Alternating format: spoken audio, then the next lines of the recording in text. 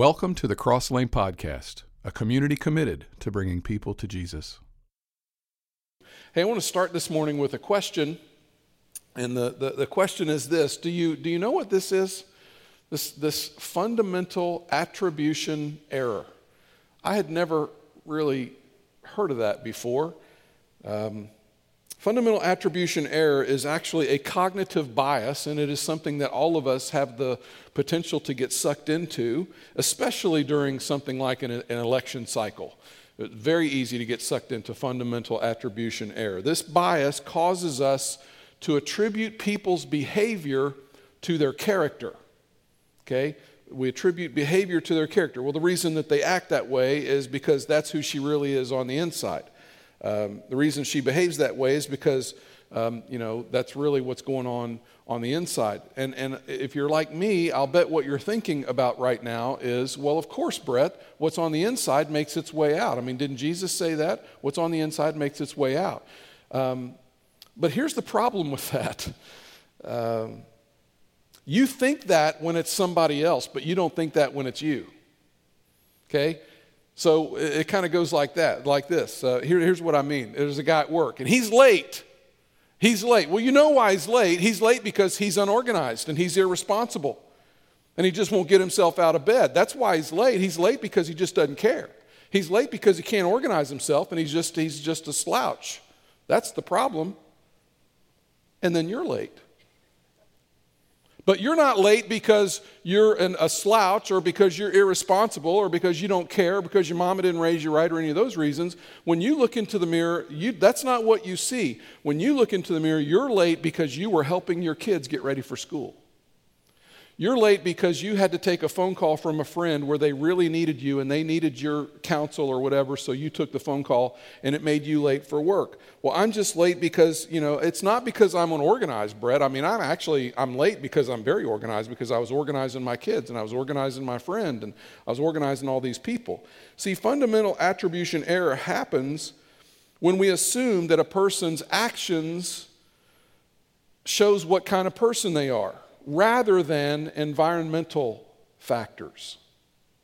Social and environmental factors can play a big part in that, but we don't always see that. So when it comes to politics, this is what it sounds like. Well, those corrupt Democrats, they're all corrupt. They're just corrupt. That's what's wrong. They're corrupt. I mean, every one of them I've ever met was corrupt. And then on the other side, you hear it like this. Well, those daggone Republicans, they're harsh. They don't love anybody. They don't care about anybody. You know why they believe what they believe, because they don't love anybody. They're just harsh. They're just mean. They're heartless. I know them. And on one side, they're corrupt, and on the other side, they're heartless, and they're corrupt, and they're heartless, and we just know that's why they are the way they are. No, you've been sucked into a cognitive bias when you start talking like that. Democrats are socialists. We all know that. All the Democrats are socialists. I know them. That's what they are. They're socialists. Well, Republicans are racist. If you've ever talked to one, you know that Republicans are racist. No. Now listen to me, and you may not like this. Mature, emotionally intelligent, curious, empathetic people do not fall for that stuff. Emotionally mature people do not get sucked into assuming that an entire group of people is a certain way. They don't fall into that. You withhold some judgment. You show some tolerance. You think things through a little bit and you say, okay, maybe there's something I don't know. But political rhetoric feeds this, and it grabs us by the nose, and it leads us into believing and saying all kinds of silliness, things that just are not true. And you and I are better than that. We're better than that, and we should not fall into those kind of traps. So let's just don't do that anymore, okay? Let's just resolve that we're not going to fall into the trap of assuming that everybody on a certain side thinks and believes everything the exact same way, and if they're different than us, then it just must mean that they're stupid or something. No, let's don't do that. In fact, you can even start to call people out on your particular side when they talk that way. Well, that party and those people, that's why they are the way they are. You can say, no, you know what? You're suffering from a cognitive bias. You can kind of call them out. You're suffering from a cognitive bias. I, on the other hand, am emotionally evolved and intelligent, and I'm empathetic, and I'm curious, and I'm mature, and I heard this great, wonderful speaker preach this wonderful sermon, and he taught me about this thing called fundamental attribution error, and I don't have any cognitive biases. See, when we begin to carry somebody else's burden, and we talked about this in Galatians chapter 6, when we choose to carry somebody else's burden, and it's a choice to do that, you know what we do? We listen, and we learn, and we lean in, and we choose to carry someone's burden, and when we do, what divides us begins to diminish, and what unites us begins to surface. We fear less. We understand more, and as we will discover today, this is how the church was started, and this is how the world was changed. This is today's lesson. Today's message is a bit of a history lesson. I hope it's interesting for you. Now, here at Cross Lane, we don't talk about politics very much. In fact, we almost never talk about politics. Some people really don't like it that I am the way I am in this particular area. But I don't do that. And some of you grew up in churches where they talked about politics all the time. Now, here's the problem. I have a sneaking suspicion that if I could have been in the church that you grew up in that talked about politics all the time, they talked about it from one side, right? And they hammered that one side is all they did. Well, that's not any good either. See, what happens is churches get known for being super liberal or super conservative, and it is not my goal that we would be any of that. I want us to be on the side of Jesus. I don't want us to be known as being on one political side or the other. I want us to walk out of here and say, you know, like we talked about last week, run it through the filter, run it through the grid. You know, I'm a Jesus follower. The law of Christ informs my conscience, wisdom and knowledge, and that's going to basically tell me what I'm going to do politically. And as we said last week, we're not always going to agree on what we think and what we feel politically. But the law of Christ and trying to figure out what it is that Christ calls me to do and what he wants, and me interpret all that, okay, then that's an on me thing. And so in this season where everything going on in our nation and everything we see on television and all the stuff we've experienced in recent months, we decided to talk about this thing and call it, you know, it's called Talking Points. And what we've been saying is that this is an issue that Christians have got to wrestle to the ground. It's not the issue of which political party am I going to be affiliated with, but the issue that every single Jesus follower has got to wrestle to the ground is this: am I going to put my Jesus filter, my faith filter, in front of my political filter? Is that going to be the thing that I lead with, is Jesus and faith? And here's what I'm telling you. This is very difficult to do. It's very difficult. In fact, it's so difficult to do, I'm not sure some of you have done it, and I'm not sure some of you can do it. I'm not sure I've done it, and I'm not sure I can do it all the time. It's really hard to do. Here's why it's hard to do. Some of you think you've done it, and you haven't done it. You have not put your faith filter in front of your Jesus filter. And see, that's why it's so hard, because we think we have. As I'm talking about this, you're like, Brett, talk to somebody else because I got this figured out. No, I don't. I mean, I'm the one preaching this, and I'm not sure I've got all this figured out. But if you're a Jesus follower, you have to put your faith filter ahead of your political filter, which means you will be a Christ follower first, and then a Democrat, Republican, or liberal, or Whig, or whatever else you're going to be second to that. Here's what I'm trying to convince you of today. That when we do put our faith filter ahead of our political filter, when we do that, things change in society. We do the world a huge disservice when we try to wrap our political ideologies with the teaching of Jesus, and it happens all the time. We're not doing the world any favors when we do it like that. Now, what I'm about to say is really important. Jesus did not come to be a footnote to some political platform, and that's often what he's reduced to. He didn't come to support some existing structure. That's not why Jesus came. We quoted Dr. Tony Evans last week, who said Jesus didn't come to take sides, Jesus came to take over. I really think that's true. Jesus came to replace what was in place. He came to change it. He came and he saw the status quo and he said, no, this system's broken. This doesn't work. I'm going to bring something new and different. And when we edit and when we filter Jesus to fit some party or some platform, we rob not only our communities and not only our nation, we rob the world, really, of something better. We cannot be, first and foremost, party people. We have to be kingdom people who use our influence to influence our parties, if that's possible.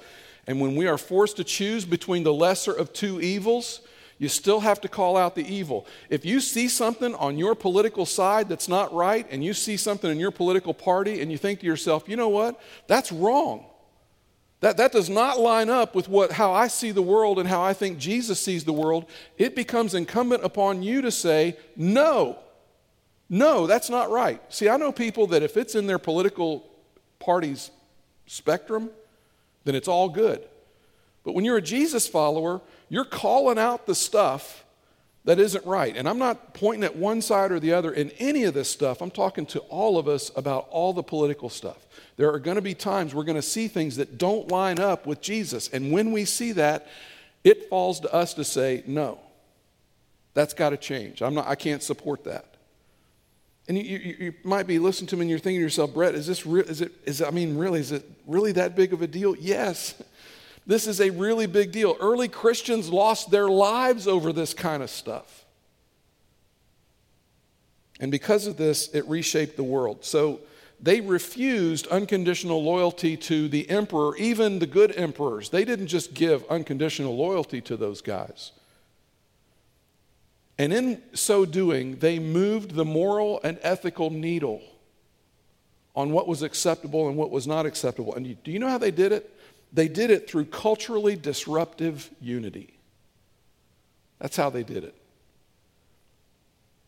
In a world that was organized around and exalted citizenship and wealth and money and power, where people were able to purchase their way up the social ladder, and you could buy power if you had enough money, where people purchased their way into the communities and the things that they wanted to be a part of. These early Christians stood in opposition to all of that, and it was disturbing, and it was unsettling, and it was actually dangerous to the Roman Empire, and the Roman Empire knew it.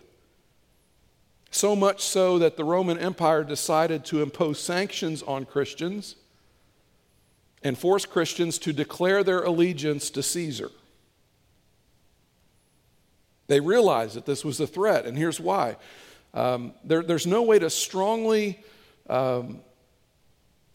strongly enough the emotion that would have been attached to this for first and second century Christians about the way they felt. But classes of people whose social circles rarely overlapped did so in the church. I mean, there were people that, their circles would never overlap, and if so, it was done in a forced way. It would have been in some strange way.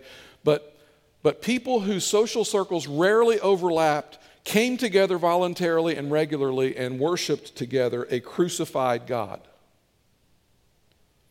And the people of the empire, the Roman Empire, just could not understand. They were baffled by it. They couldn't figure it out. Why would people ignore the social structures? Why would people ignore well-defined and separated social norms? Why would people ignore all that to come together to worship this crucified God? It made no sense to them.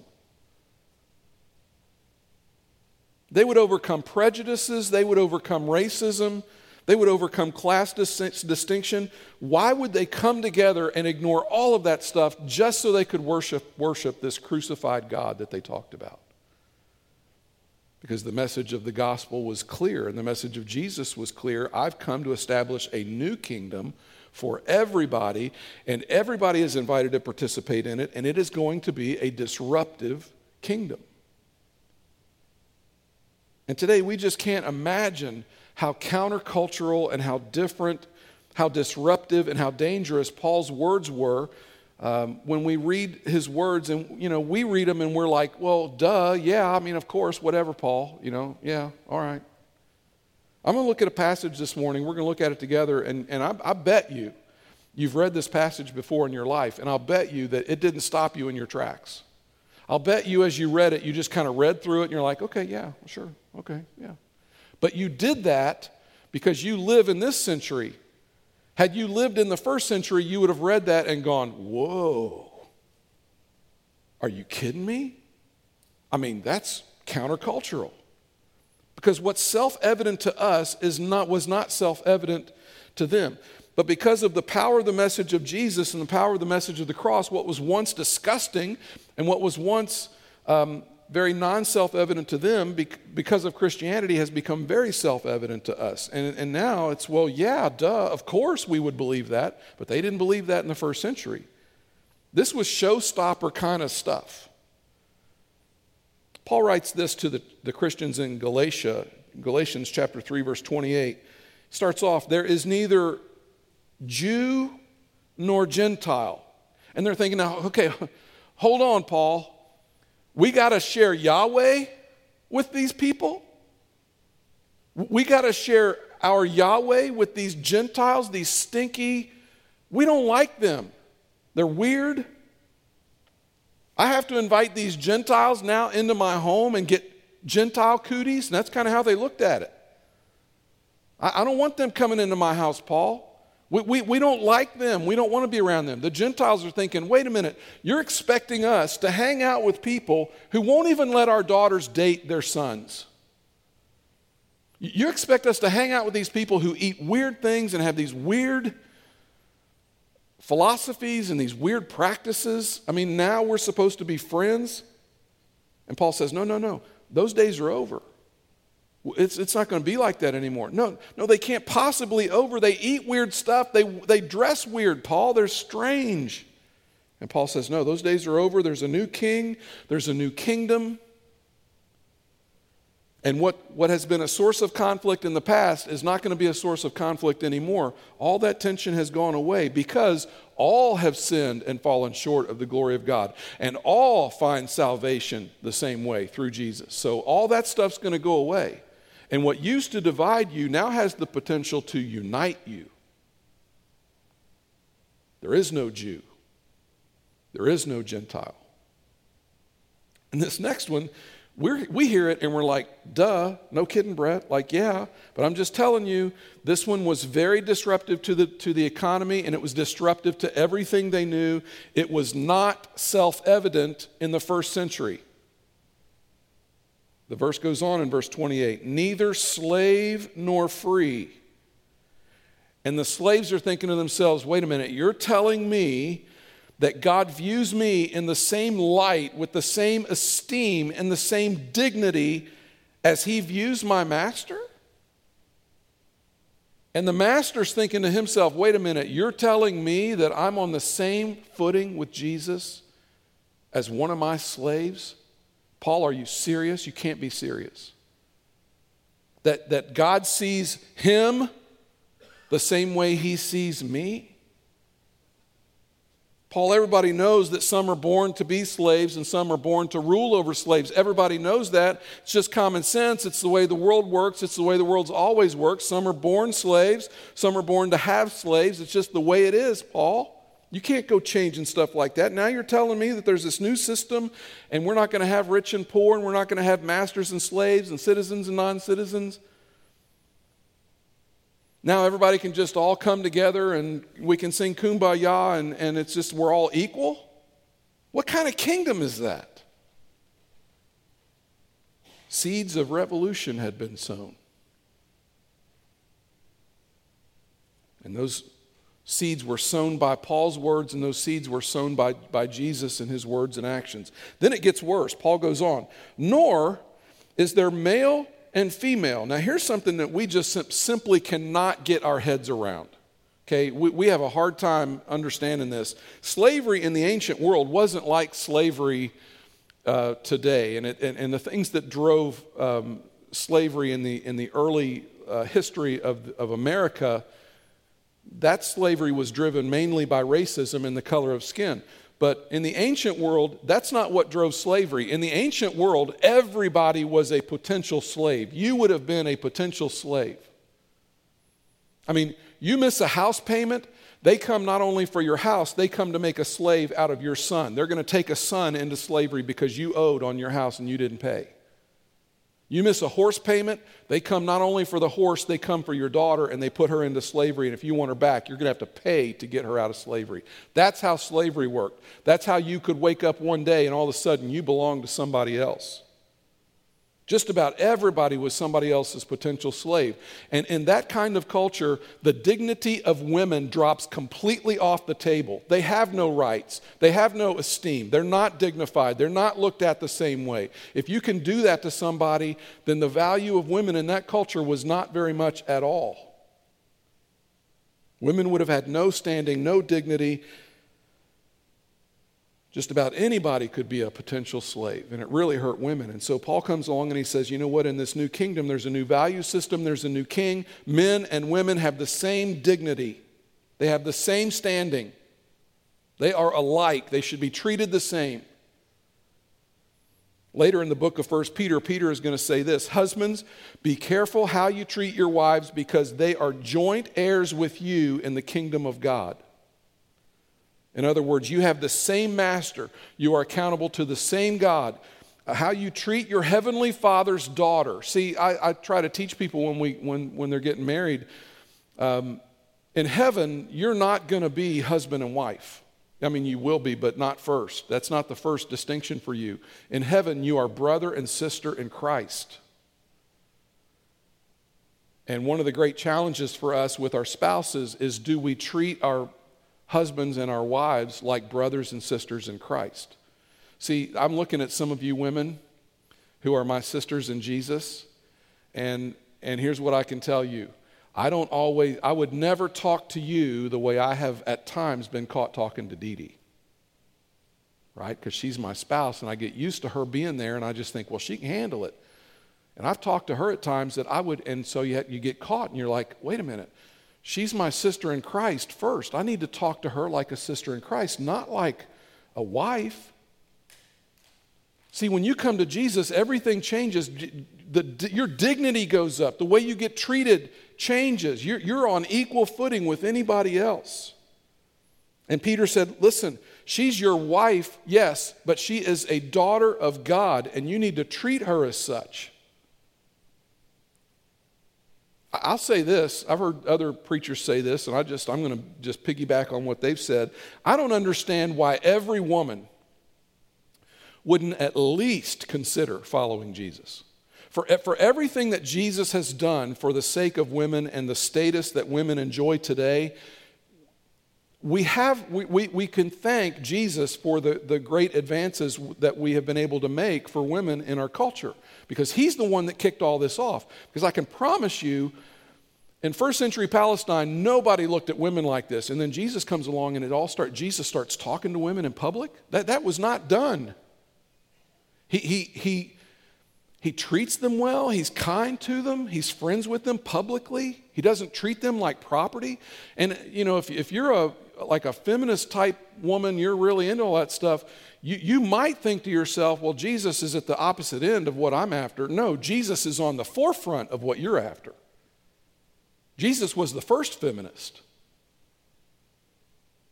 He championed women. Paul comes along and he champions women. It seems like common sense to us, but it was not common sense to them. Back in the first century Palestine, it wasn't like that. Let's finish up the verse. For you are all one in Christ Jesus. What? I'm one with women? And women are one with slaves, and slaves are now one with their masters? Paul, have you lost your mind? Paul says, no, I haven't lost my mind. This is a new kingdom. There's no distinction. It's equal value. It's equal dignity. This was very disruptive. And if this caught on, this had the potential to unravel the Roman Empire. And it did. And Jesus looked into the future and he said this. This is Luke chapter 16. The law and the prophets were proclaimed until John. Since that time, the good news of the kingdom of God is being preached and everyone is forcing their way into it. In other words, eyes are being opened. And people are beginning to see themselves and others in a different way. This is a paradigm shift. This is an upside down kingdom that we're talking about. And Jesus had introduced into the world something that we would be invited to participate in, something that we would be invited. Even more importantly, we are stewards of this kingdom now. We are the ones who are given charge over it and told to, you handle this and you do it the way I want you to do it. And so how we represent this to our communities and to our neighborhoods and our nation and our world is extremely important for those of us who call ourselves Christians. And that's why it would be foolish for us to allow ourselves to become divided over something like politics, because one day your political party may be over. 20 years from now, who knows what the political parties are going to be? They've changed from the last 20 years. Whatever your political party is today, it hasn't always been that.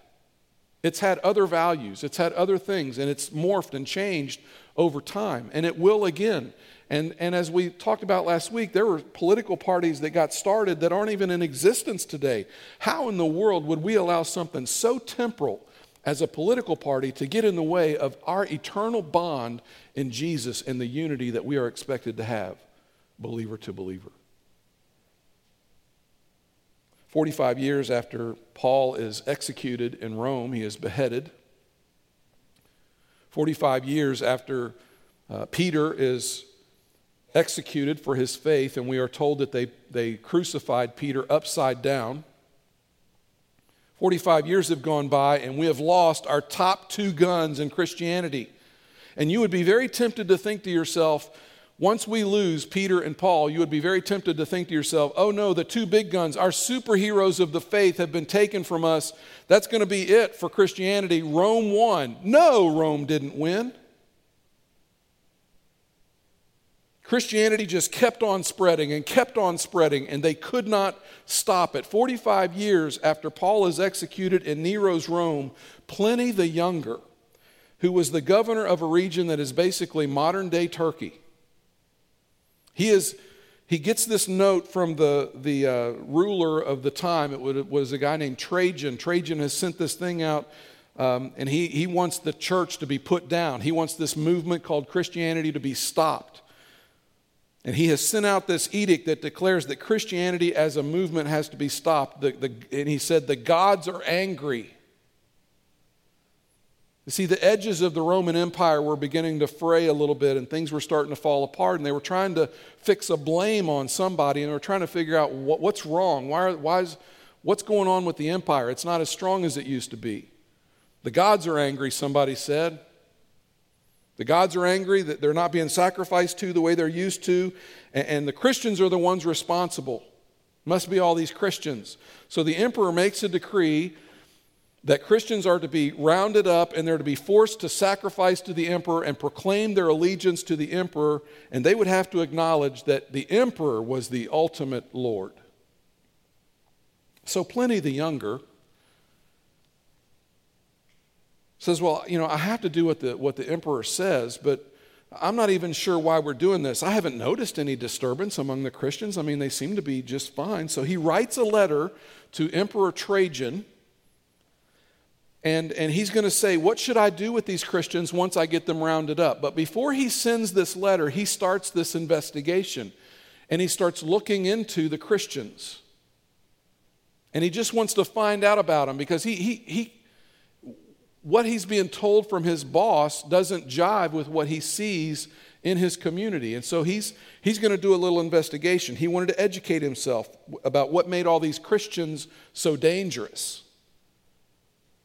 And he incorporated his findings into a letter to Emperor Trajan, and the letter survived antiquity. We have the letter.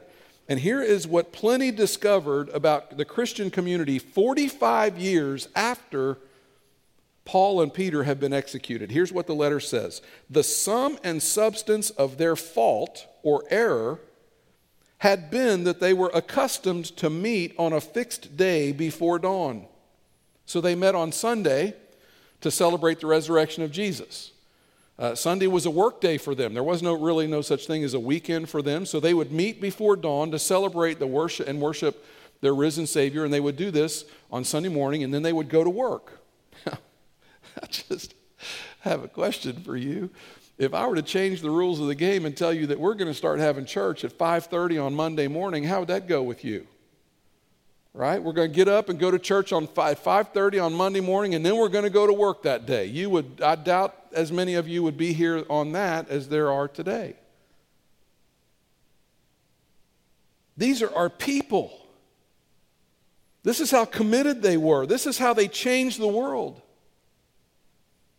And they would come together before dawn, and then Pliny says, we found out they sing responsibly a hymn to Christ as to a God. So the next time you're singing, I just want you to think about these early Christians that are getting up early in the morning. They're persecuted. Their life is at stake. They're going to this place to meet together under threat of persecution, and they're singing.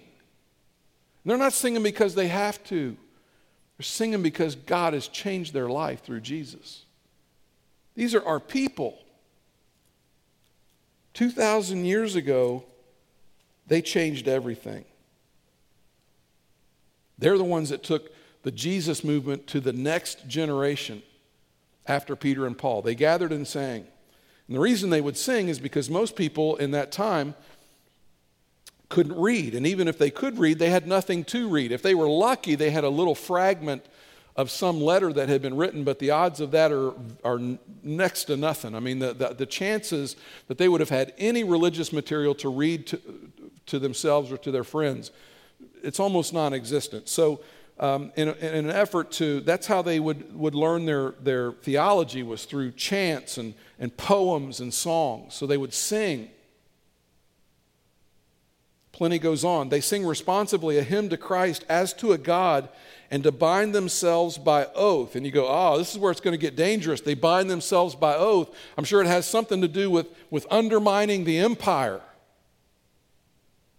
It must have something to do with an insurrection. It's dangerous when they start taking an oath. No, he says they sing responsibly a hymn to Christ as to a God, and to bind themselves by oath, not to some crime, but not to commit fraud, theft, or adultery, not to falsify their trust. In other words, they promised that they would not defraud other people. They promised that they would be honest. They met together and they promised that they would be good to their spouse. They met together and promised, you know what, I'm going to go to work and I'm going to work hard and I'm going to represent Jesus. Those are the promises that when they came together, they were making to one another. They were vowing things to one another. We're going to be good citizens. We're going to be good people. We're not going to be jerks. We're not going to respond hatefully when people respond hateful to us. And I think Pliny's learning all this, and he's thinking to himself, these people are dangerous? We can't have people like this? Are you kidding me? Somebody comes along and says, the Christians are dangerous, and Pliny's like, I don't get it. I think it's possible that when Pliny the Younger heard back from his investigators about everything that was going on with the Christians, you know, he's thinking to himself, well, no wonder I like them so much. I mean, if they don't give us any trouble. There's nothing going on. There's no problem with them. And I'm supposed to arrest these people? Here's what's amazing, and it's kind of a dust statement for us, but in the pagan religions, there was no morality and there was no ethics attached to pagan worship. What I mean by that is, you know, they had civil law to keep people in order, but when it came to the gods didn't care how you treated your family. The gods didn't care how you treated other people. They didn't care how you treated your wife. The gods didn't care about any of that stuff. Gods didn't care whether you defrauded somebody or stole things from somebody else. The gods didn't care about any of that stuff. What the gods wanted was, give me a blood sacrifice. In their mind, the gods wanted a grain offering. That's what they wanted. And all of a sudden, here's this cult, and somehow in their worship of God, there is this moral component that starts to show up. And they feel accountable to God for the way they treat each other and the way they treat their spouses. They feel accountable to God for the way they treat their community. Imagine what would happen in our community, in our country, if every week just the Christians who gathered together, they made a vow to each other that said, you know what, I promise you that I'm going to do my best to treat my spouse as well as they can be treated this week. I promise you that I'm going to go to work today and I'm going to work hard. I promise you that when I promise someone something, I'm going to carry through. I'm not going to renege. And I promise you that when people confront me hatefully, I'm going to respond with love. I promise you. And they were making these promises to one another. Pliny goes on in his letter, nor to refuse to return a trust when called upon to do so. In other words, if somebody's counting on me, they can count on me. And Pliny the Younger finds all this out from his investigators, and he's like, that's it? That's it? Really? And the guy goes, yeah, that's it's pretty much all we could find out. I mean, we rounded up some Christians and we tortured them, and we infiltrated their camp with some people that acted like they were Christians, and went in and we got in among them and kind of watched them and figured out what they're doing, and that's pretty much what we found out. And Pliny's thinking to himself, this is the group that has angered the gods? Are you kidding me? This is the group we're supposed to round up and torture, and this is the group we're supposed to make bend a knee to the emperor. This is the group that's causing all the trouble. It made no sense. This was so countercultural in a culture where they worshiped strength and they worshiped warfare. They worshiped things like conquest and victory. The ruling class found this pathetic. If you were somebody that espoused things like humility and forgiveness and love of your enemies, the ruling class thought you were pathetic. Are you kidding me? Why would we want to have anything to do with you? They're worshiping a crucified rabbi. I mean, if you got crucified, there was a reason you got crucified, and it wasn't good, and it wasn't anybody. I didn't want to associate with anybody that was crucified. That's the way they thought. They worship this crucified rabbi. What is with them? And as far as they were concerned, the whole thing was just appalling.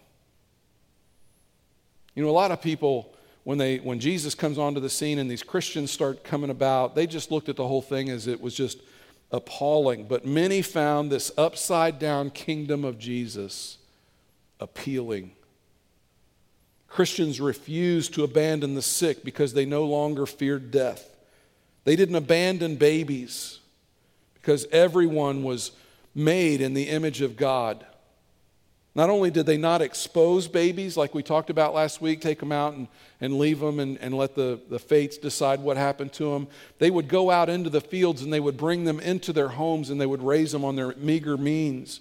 And you start asking yourself, who are these people? They extended dignity to their slaves. And you're like, well, Brett, why were they even holding slaves? You have to understand this was a different culture. It was self-evident to them that you would just have slaves, right? Like we talked about this last week. Knowledge has been passed down over centuries, and we're wiser and we know more now. But in their first century way of thinking, it was just normal that certain people would have slaves. But now they're starting to think to themselves, well, we at least need to extend dignity to them. We need to treat them better. We need to take better care of them. And people on the outside are thinking to themselves, who are these people? And the answer to that is, there are people. Author Jordan Peterson says it like this: Christianity achieved the well-nigh impossible. The Christian doctrine elevated the individual soul, placing slave and master and commoner and nobleman alike on the same metaphysical footing, rendering them equal before God and the law. The implicit transcendent worth of each and every soul established itself against impossible odds. The kingdom of God, as described by Jesus, struck the ancients as appalling and eventually as appealing, and in time it became contagious like an airborne disease. Does that sound familiar? And against all odds, this Nazarene sect, as it was thought of back in the day, they looked at it as a cult. They worshiped a crucified rabbi. They had no military, no territory, no authority, no political clout, no money. And their message was built around these two pathetic ideas that you would love your enemy and you would love each other. It not only survived, it thrived, and it changed Western civilization forever. And we, every single one of us who are Jesus followers in this room, is a part of that movement. And we dare not be divided over party lines, knowing that one day the parties are going to be over. And if those who came before us, who were so different from us, in a world that we can't even begin to imagine and certainly can't imagine living in, if somehow they were able to find common ground at the foot of the cross, we have no excuse. Their cultural disruptive unity shocked the world. And eventually the message of Jesus would change the world. So, how about we just do that? How about we just decide that we're going to be on the side of Jesus and our culturally disruptive unity? Let's let that change the world around us. Because here's what I can tell you. We run the risk of being divided politically over issues that we are passionate about. And if we put our political filter ahead of our Jesus filter, that is exactly what will happen.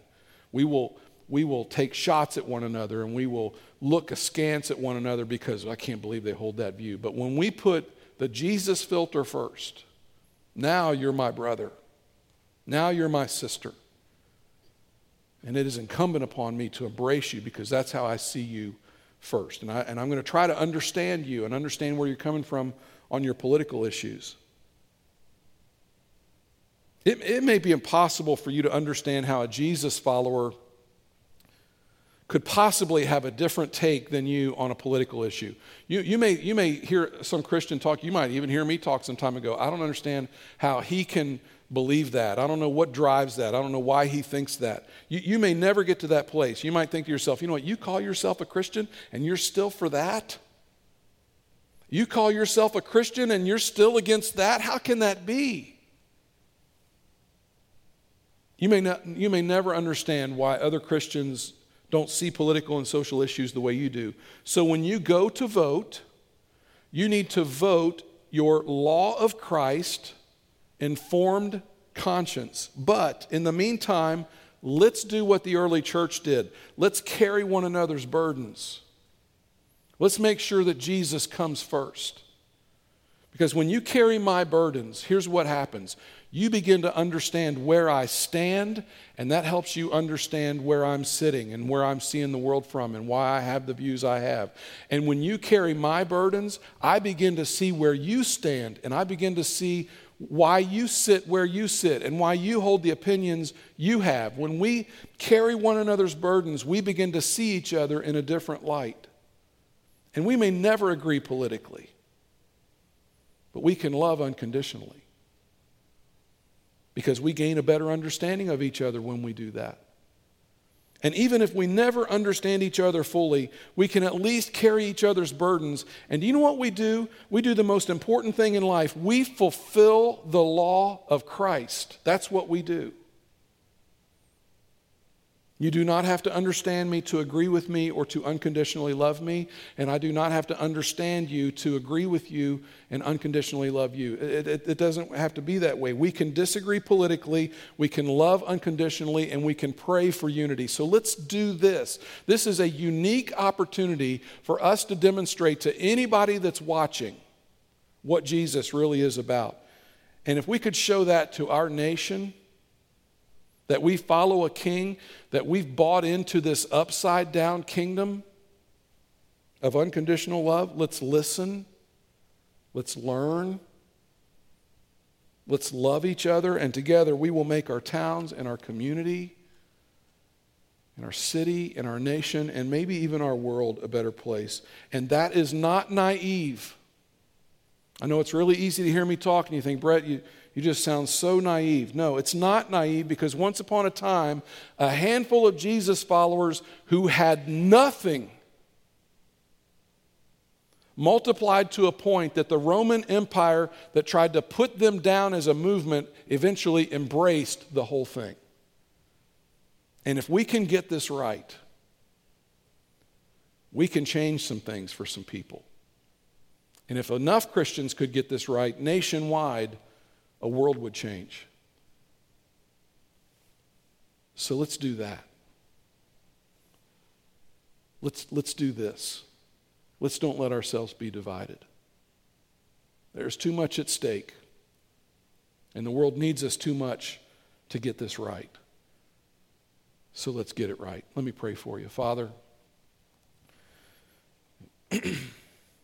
so much political rhetoric in the world today, and there's so much hate and vitriol, and God, just people aren't good to each other. And yet you call us into this upside-down kingdom where everybody's the same, and it doesn't matter your social class or how much money you got or what color you are or any of that stuff. Because we're all one, because we're all brothers and sisters, because we're all daughters and sons of God.